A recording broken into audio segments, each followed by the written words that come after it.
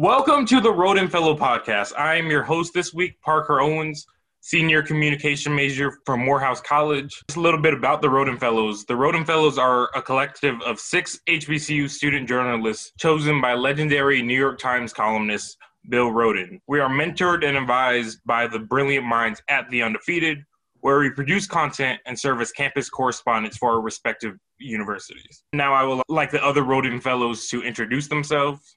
Hi, everybody. My name is Jayla Jones, and I am a senior business major currently attending Prairie View A&M University.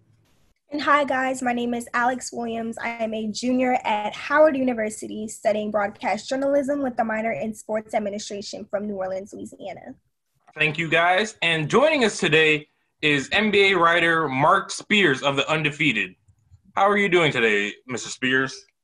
Oh, man, I'm seeing a down stretch of the bubble. We have game 2 tonight. I got people here thinking there's going to be a sweep. I've been here since July 12th, so it's been a long time. I'm exhausted, but at least now I know that the latest it could go is October 14th. So my mind is prepared for the worst, knowing that it could potentially or is expected now to end sooner, and I could be back in my own bed soon. I know. Life in the bubble seems like it's been very tenuous for all journalists. Yeah, no, I think this is history. I'm proud to be a part of it. I think that there's a lot of journalists that wish they were in my shoes, that wish they were a part of that, so I don't take that for granted. I take a lot of respect in representing the Undefeated in here. I know that this is going to be something that's going to be a part of history books. This is something that's going to be a part of a lot of discussions, not even basketball-wise, but medically. And so I'm getting tested every day. I'm getting my oxygen taken every day. I'm getting my COVID test daily. And it's not a game, man. They don't play on it. If you didn't take a test, you will get harassed. If you didn't take a test, you can't go to the games. You can't go to practice. This is, to me, the safest environment in the world. And for a lot of reasons, I really appreciate being here. And there'll probably be some things I miss too. All right. Well, let's get into it. This week, we saw Doc Rivers both get fired from the Los Angeles Clippers and get hired by the Philadelphia 76ers. My first real thought is, what happened over in Los Angeles that led to his firing? Was it just the blowing a 3-1 lead, or was there a culmination of events that led to his firing? Yeah, Parker, that's a good question that I don't know if I have the right answer for. Sometimes somebody has to be the scapegoat. Perhaps Doc had to be a scapegoat because they had a 3-1 lead and blew it. Based on what I saw being at that game, it seemed as if those guys had given up. They looked fatigued. They looked like they needed to be in better shape. There didn't seem much fight from the beginning. In fact, their wives, their girlfriends, their family members that were at that game 7 between the Clippers and the Nuggets seemed to have more energy than they did. It was just really, really odd to see. So perhaps what the owners saw is, if these guys lost 3 straight games, then that's bigger than basketball. Maybe they need a different voice. Maybe they need somebody that could bring them some different energy. Because that certainly, there's a lot of embarrassing things that have happened in the history of the Clippers that's hard to defeat. And that just rolls up to number 1. It's still stunning that they did not play the Lakers in the conference finals.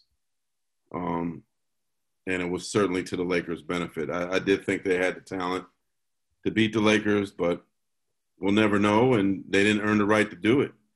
So with Doc, he's one of the more storied coaches, not in the NBA just now, but in NBA history. He's 2 wins away from being the 10th winningest coach in NBA history. He's won a championship. He's had a lot of success. He's the winningest coach in Clippers history. I'm sure he ranks up there in Celtics history. And I think it was, we'll see if the Clippers end up regretting it. But their loss was certainly Philadelphia's game. And I think that, New Orleans perhaps might end up offering them the job. And maybe the Chicago Bulls regretted not waiting a little longer to perhaps bring home one of their own. But with Embiid, with Ben Simmons, with the other talent, I think Doc will be a great coach there, and I think they'll if they're healthy, they're another team that you got to worry about next season. Yeah, you talked about Doc and the move to the Sixers. When you first heard that, like, what was your first organic reaction to hearing that, especially since the move was so quick? I think the one thing is there's a perception, understandably so, by a lot of black coaches that black coaches don't get the good job. That they always get the rundown car that they got to fix up. They never get the Ferrari when it's available. Well, this is a Ferrari job. Yeah, Joel Embiid could be challenging the coach, but he's super talented. He's a superstar. Ben Simmons is a superstar. They got great complementary pieces. I think Doc is good at bringing the best out of people, even though the Clippers thing ended the way it ended. That new voice that they'll have in Philly, I think, is going to bring a lot out of them. So I wasn't surprised. I respected the fact that Philly didn't waste much time with it. There's 6 jobs, or there were 6 jobs. There's now 5, but there were 6 jobs open, so there was competition. Somebody else, New Orleans, or somebody else could have tried to go after him. So I think it was smart for them not to waste a lot of time, lock him up. He was easily the best coach available. There was nobody better than Doc Rivers. And so now we'll see what happens. It was interesting that NBA Commissioner Adam Silver, during his press briefing at the finals 2 days ago, he said that he was disappointed about the lack of black coaches in the NBA right now, which before Doc was down to 4. And there's really nothing he could do to force a team to hire. He doesn't want to do a Rooney Rule, but he felt optimistic that number, that 6, was going to have a decent number of black coaches hired in that group. And he said, let's wait and see what happens. So far, I guess what he's saying sounds right. Doc's going to get that job. Doc got the job. Wouldn't be surprised if Tyronn Lue gets a job with the Clippers, stays there, or gets a job in New Orleans.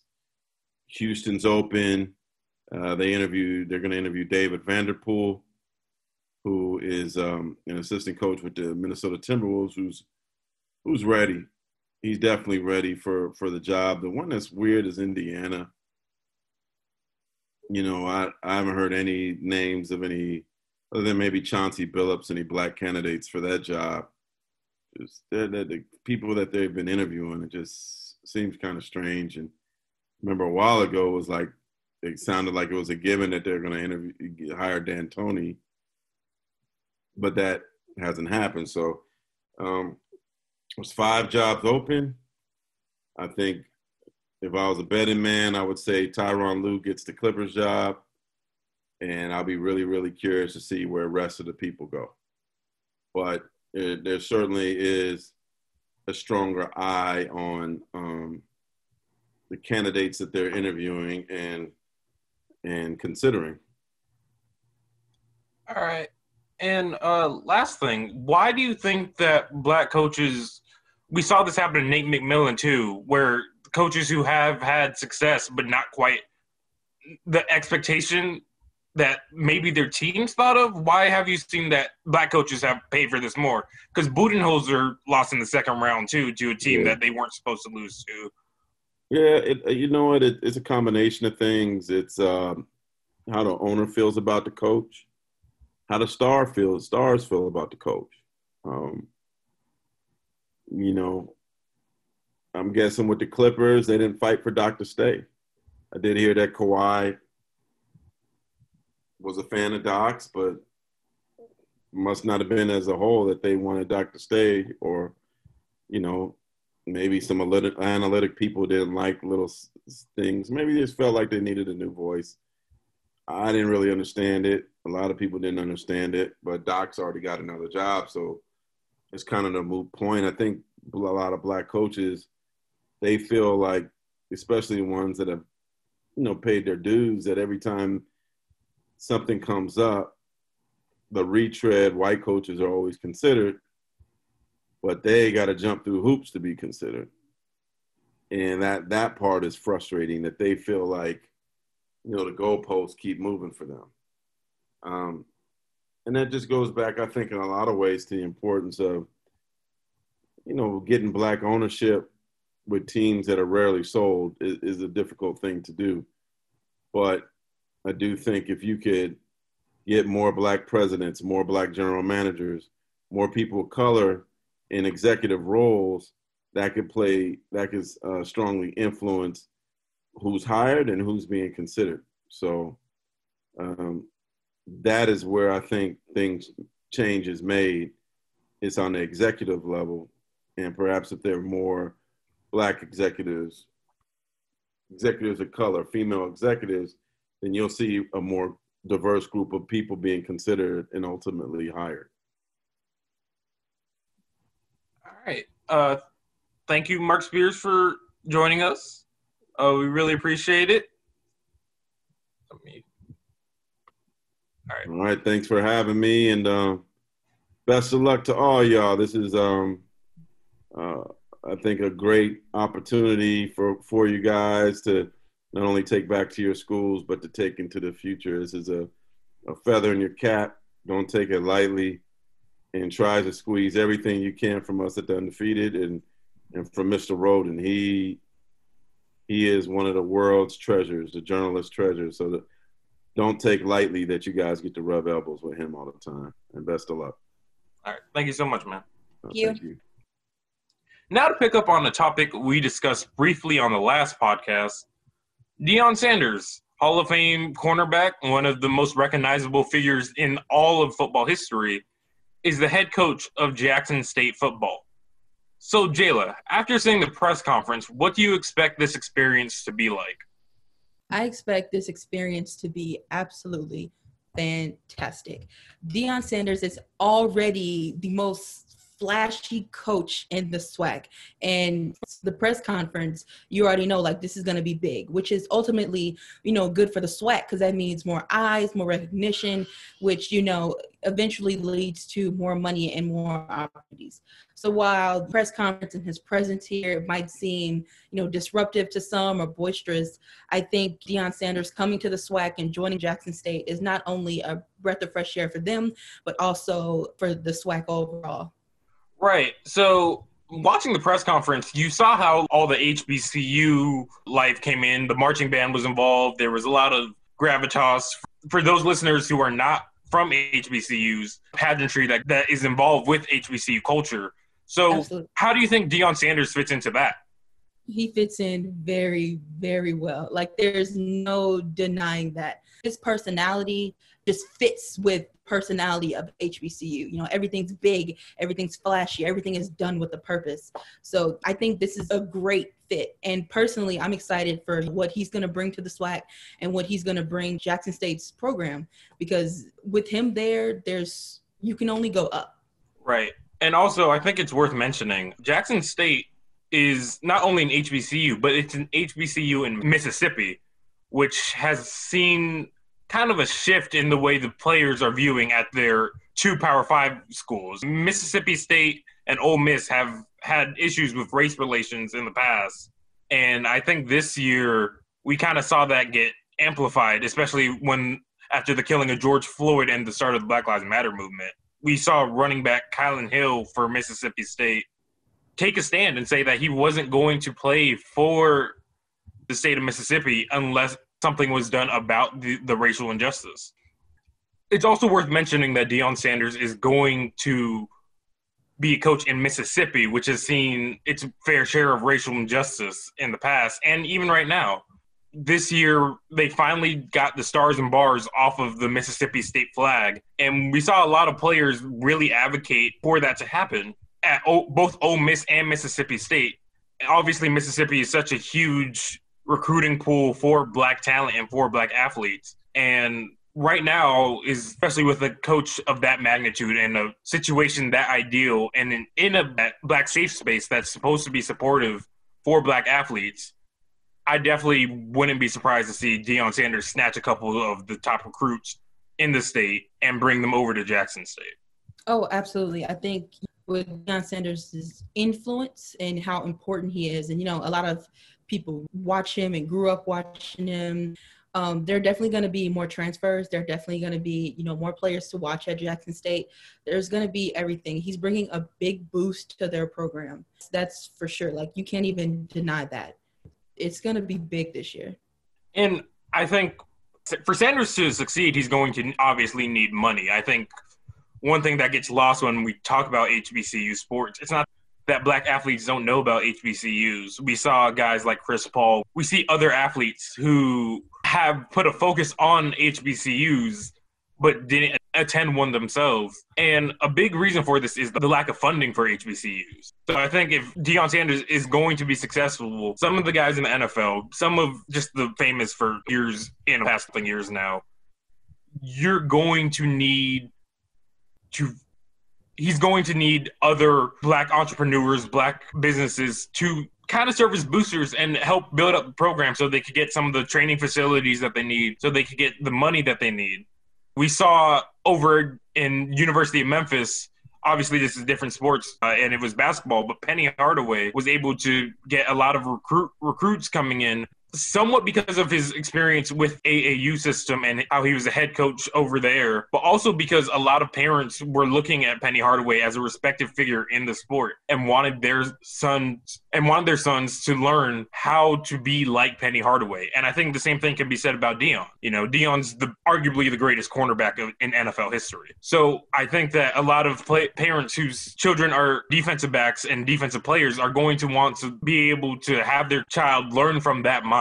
There's no denying the talent that Deion had, but it takes a great mind to be such an amazing player that he was for all those years. One thing I do want to highlight is I just hope that, him having such a big presence there, I hope it doesn't take away from the team. I hope that they're going to be watching Deion Sanders the whole season, maybe the next couple seasons to come. I just hope that they're also watching the team and the attention is on the team. And then, they see the talent they have over there. So that was one of my concerns, or that was my biggest concern. So I hope that, with all of the attention and, the money that they're eventually going to get, they're going to get it regardless. I just hope that this gives the talent that they have, the shine that they deserve. And, it really shines a light on some of the players that people might not have, paid attention to or even known about had Deion Sanders not made the move over there. Right. And I think it is important to also temper expectations in general. Deion Sanders is not going to bring a national championship to Jackson State just because it's not a Power 5 school. And we've seen schools like UCF in the past not be able to break the barrier despite whatever they do in the regular season. What we can see, though, is him upset a couple of top teams and, again, hurt the recruiting of those other big schools in the state. And I think that's going to be his biggest impact. You also talked about the eyes that Deion's going to bring. Let's not forget that he's bringing a whole new set of eyes to HBCUs that we have never seen before. And by that, I mean Barstool. He has two employers, and one of them, for those who don't know, Barstool has had a history of racist remarks said by the owner of the news outlet, Dave Portnoy. And we've kind of seen this ideological shift in what HBCUs need to be, right? Before, it was always about prepping Black students to go into white spaces. But now that there's Black businesses are on the rise, that we are seeing a stronger community with Black businesses, HBCUs are just supposed to be safe spaces for Black students as well. And is it appropriate to bring in Barstool, who has that historically racist past, to an HBCU into a Black safe space? I don't think,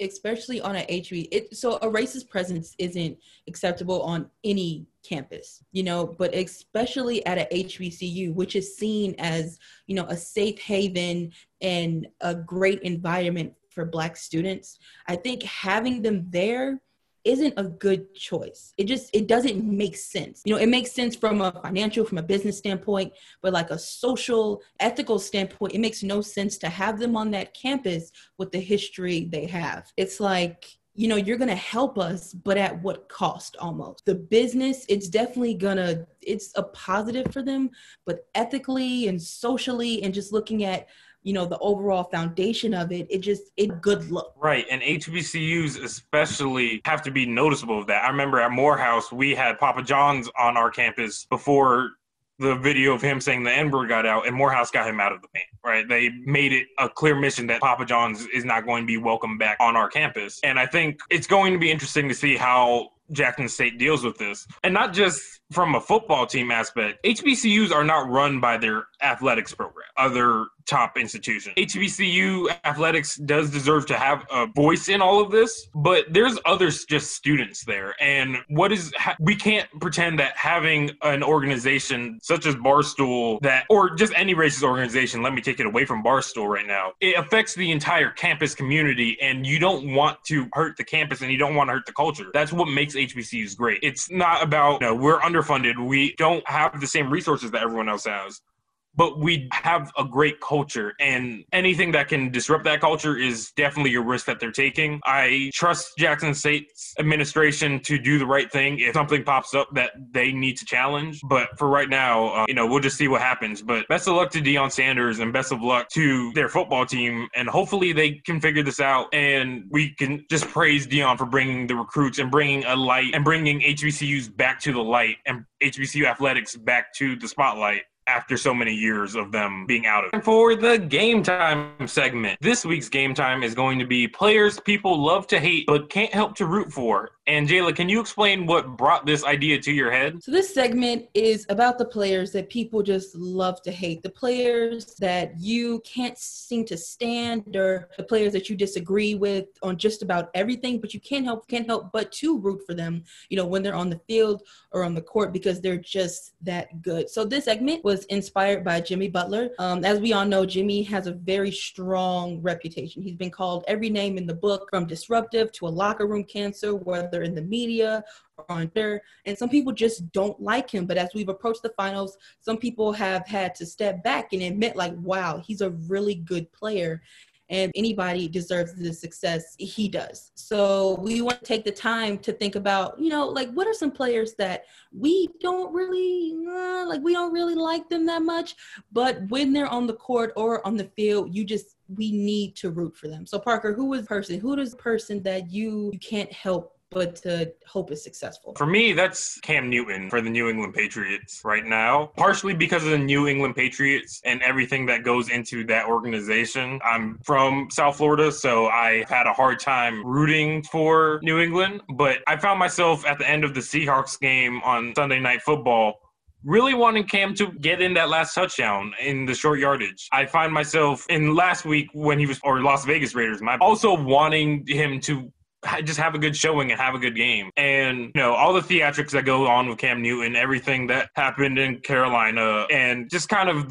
I wouldn't say drama that surrounds him, but the controversy that surrounds him. It seems that a lot of media outlets call him kind of a distraction on the football field, and I don't necessarily think that's what he is. I think the outfits are ridiculous. I think, you can't just be wearing some of them hats that he's wearing just because of the way they look. But I also acknowledge that when it comes down to it, I want Cam to succeed because I want black quarterbacks to succeed. We have so few of them. I still feel the need to hold on to all of them, even the ones that are a little bit like Cam. Mm-hmm. Speaking of controversy, my person is definitely Kyrie Irving. So I'm sure you all have seen some of the comments he said about, having a player on his team that can, make those shots late in the game, and how he's always that person. But now that he's on the Nets, he said that, he can look to Kevin Durant to make those big shots, which is ultimately true. But to say that, and then when you look back, it's like, did you not have LeBron James on your team beforehand? Have you not had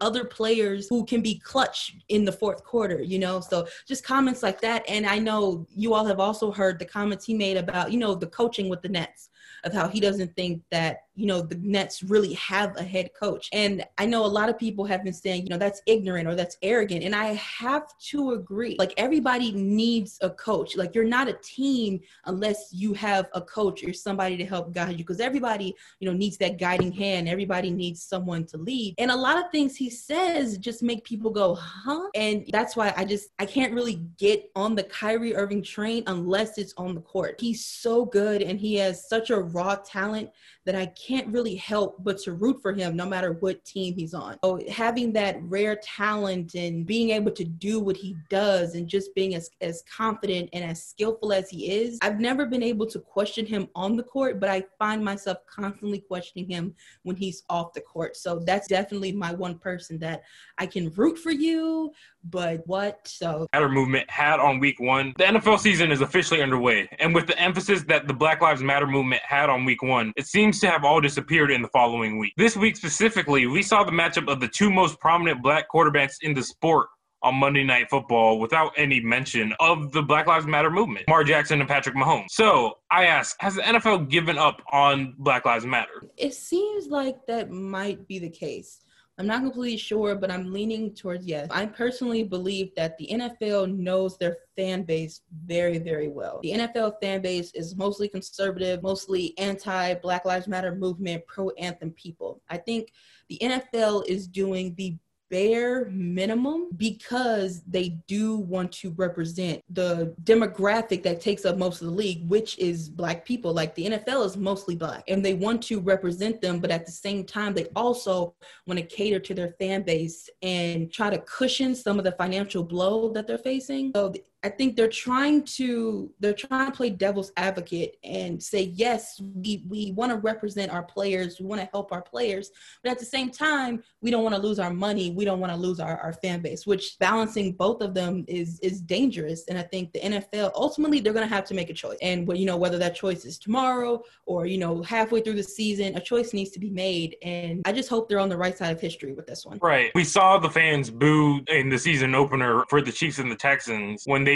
just it wasn't even during the anthem, when the players just took a collective stand against racial injustice in the middle of the field. And I think that probably has something to do with it. They don't want to further alienate their fan base. And we've seen that the NFL has struggled trying to balance standing up for the players, but also being a league that's owned by, there's 32 teams, there's 31 white male owners. And I think there's no way around that. Also in week 1, we saw they announced earlier that this was just going to be a week 1 thing, when they said that in week 1 they are going to play Lift Every Voice and Sing. Of course, they played the Alicia Keys version, which wasn't the best choice. If I could think of singers that I would want to have sing Lift Every Voice and Sing, Alicia Keys isn't that high on the list. I'm not really one of those let's bash on Alicia Keys people, but it's a certain kind of funk that goes into it. You got to have a little bit of fun with it, and I don't know if I would consider Alicia Keys a fun singer necessarily.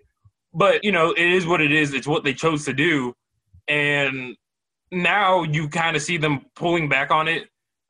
Some of the players that were protesting in week 1 and in week 2, such as Jimmy Graham and a couple other Chicago Bears players, they stopped raising their fists during the anthem. So they've made the conscious decision that this isn't going to be how they show their views anymore. And I just hope that the players are ready to take that next step and ready to stand like the NBA has and the WNBA has for Black Lives Matter in a way that isn't just whatever everyone else is doing. They need to make this movement about them, and they need to make this movement about black people, not about the NFL. So as much as I want to put the blame on the NFL, the issue is the players need to take control of the movement, and they need to be the major voice in this because they're ultimately the only part of this that matters. So I know one thing, NBA players, as we all know, the NBA had their, infamous walkout, starting with the Bucks. Do you think something like that would be possible in the NFL? I think that when you look at the NFL